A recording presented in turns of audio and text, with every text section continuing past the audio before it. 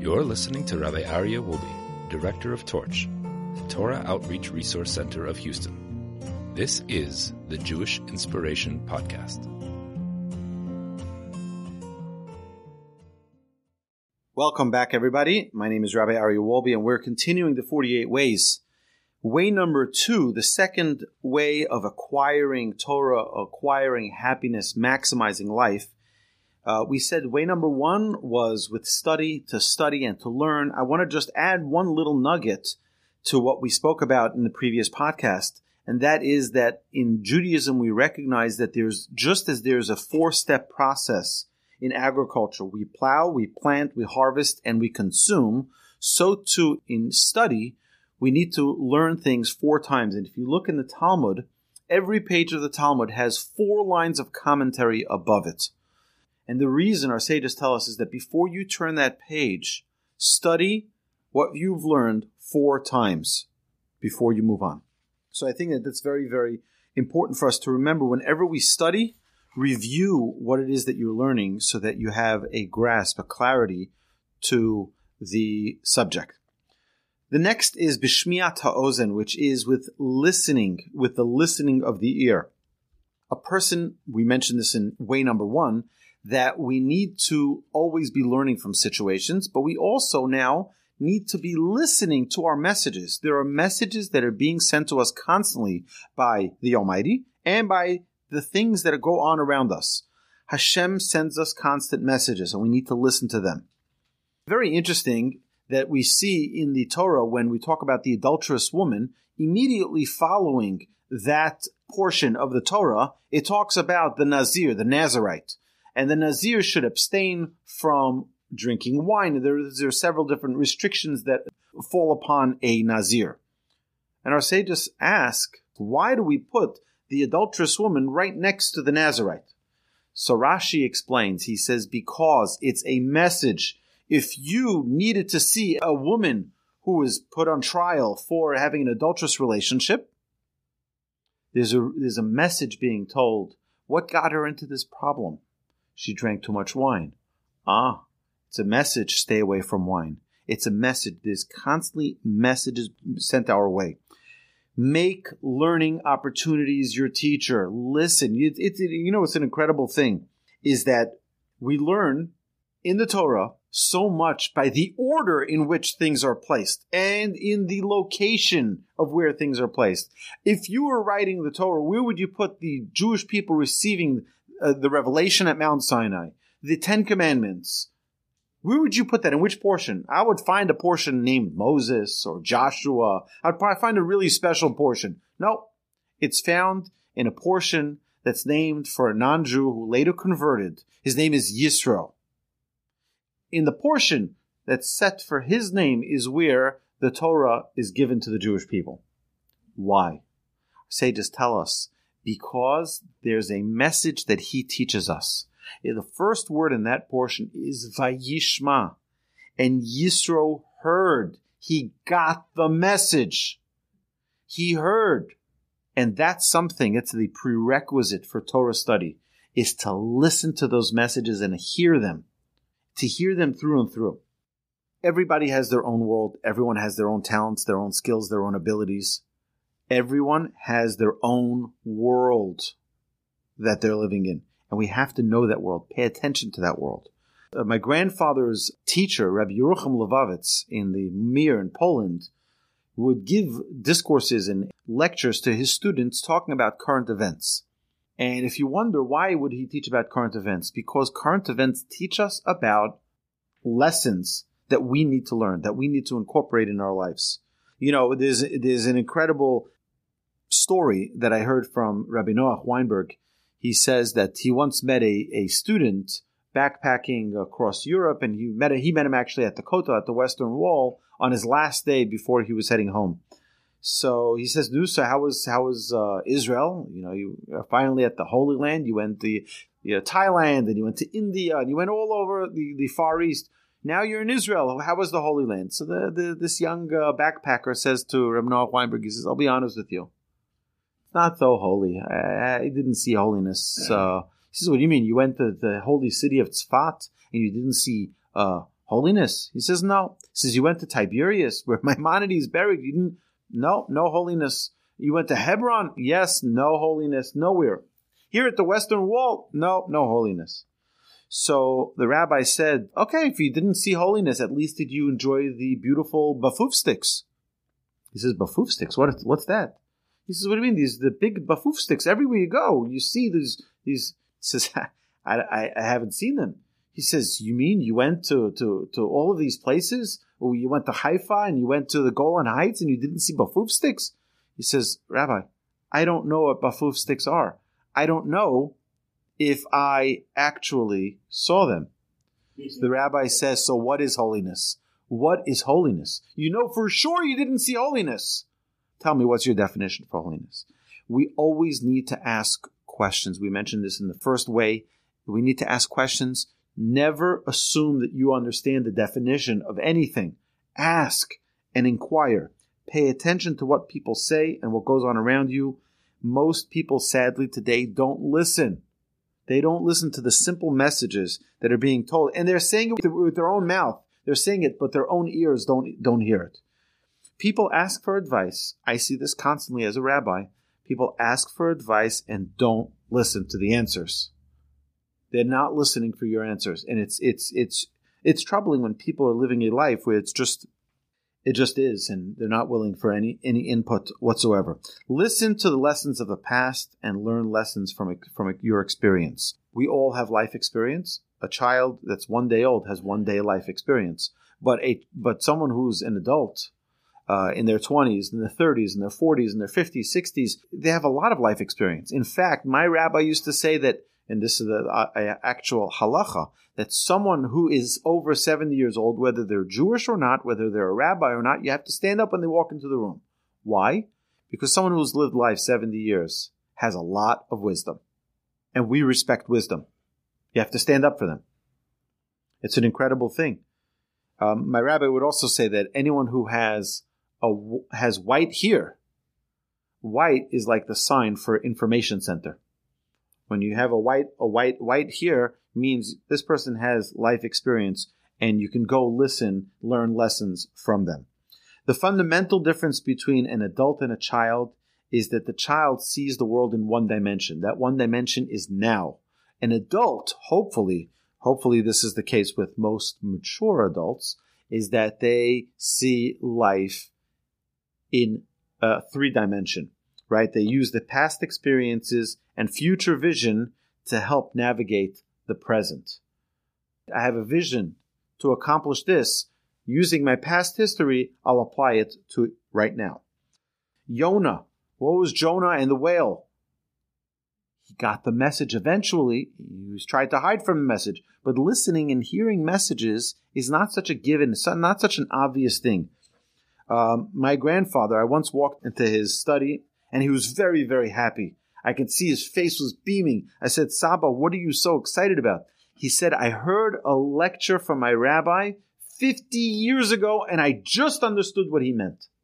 Now, I'll tell you why today we don't remember what we did. We ate for breakfast yesterday. The reason is because we have a tremendous reliance on technology. We have video to capture the moment. We have photography to capture the moment. We have audio recording to capture the moment.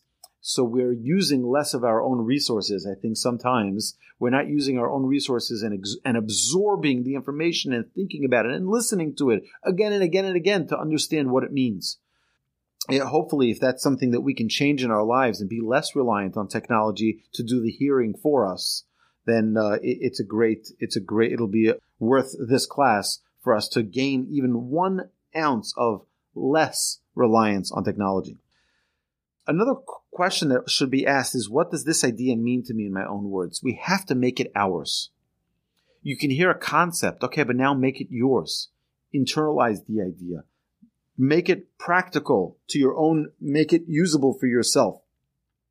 Put things you hear into action. You hear a story, you hear a midrash, you learn a halacha, you learn a law, a custom, you hear a story, it's inspiring. You know, they say that people go to a lecture. Do you know how much information they remember by the time they walk out of that lecture? About 5%. And if we became more accustomed to listening, really hearing deeply the messages, it'll be a life-changing experience. Also, part of listening is to accept criticism. Appreciate criticism. It makes you better. Criticize a wise person and he will love you for it. Because a wise person understands the value of seeing another perspective. And even if that person is wrong in their criticism of you, it still gives you a perspective that you didn't have. And appreciate it. Ignore the messenger or presentation. Take the message. Now, the rules of criticism we know, the rules of criticism we mentioned here before, but the rules are that if someone is willing to hear, you're obligated to say it. If someone is not willing to hear the criticism, you're obligated not to say it. This is a Talmud in Tractate Yevamot, which teaches us that just as there's a mitzvah to reprimand, a mitzvah in the Torah to reprimand someone who will listen, is a mitzvah to not reprimand someone who will not listen.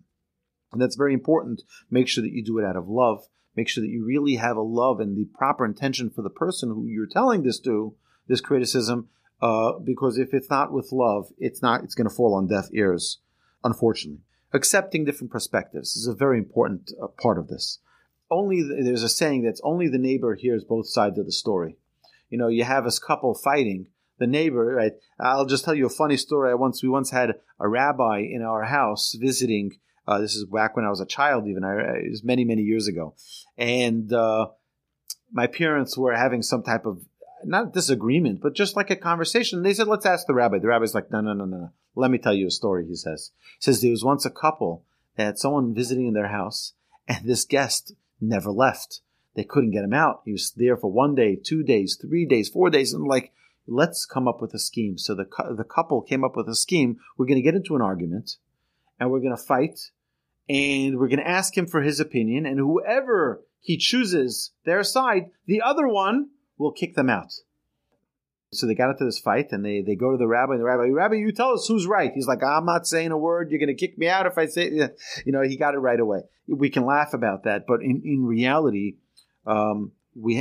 sometimes it's crazy to hear two sides. I've had many couples come here and talk to me about marital issues, and it really is amazing that if they took a step back and listened to themselves, they can solve their own problems.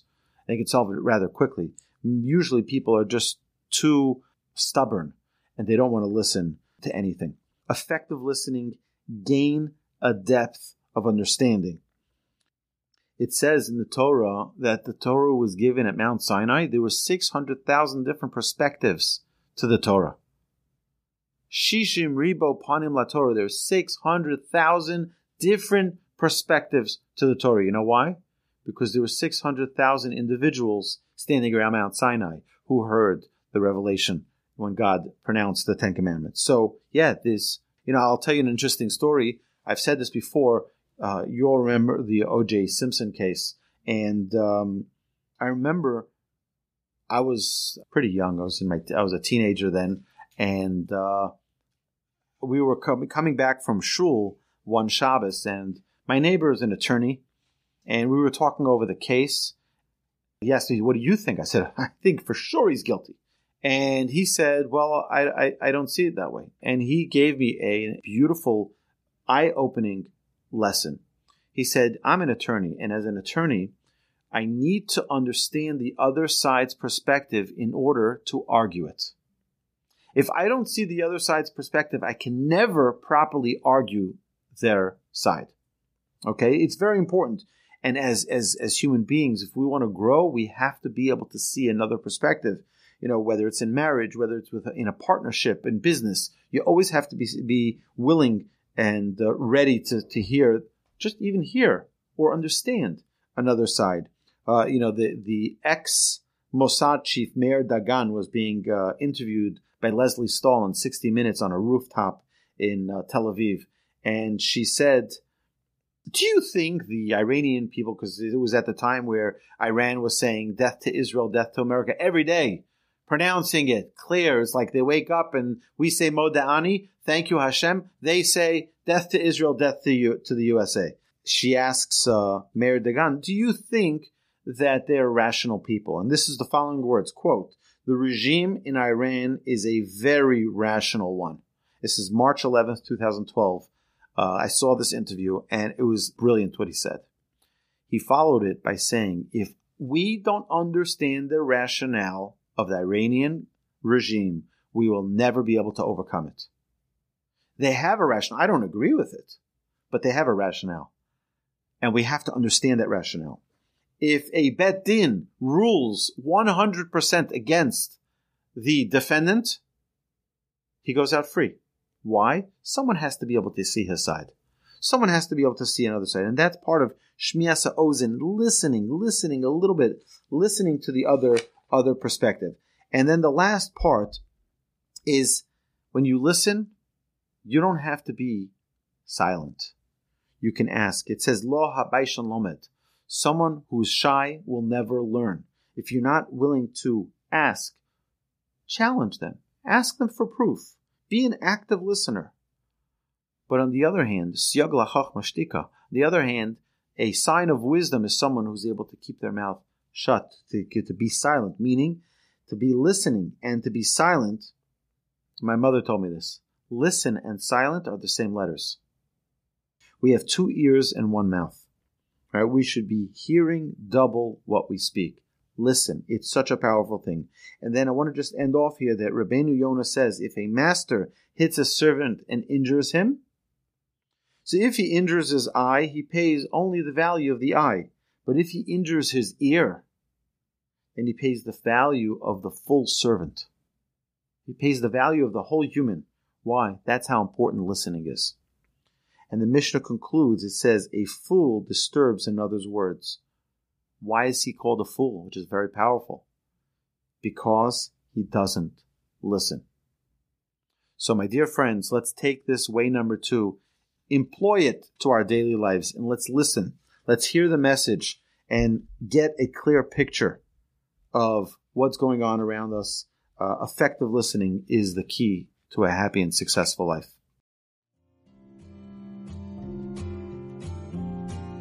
You've been listening to the Jewish Inspiration Podcast, a Torch production. Become a supporter at torchweb.org because your assistance enables more Torah learning around the globe. To find more lessons offered by Torch, please visit torchpodcasts.com.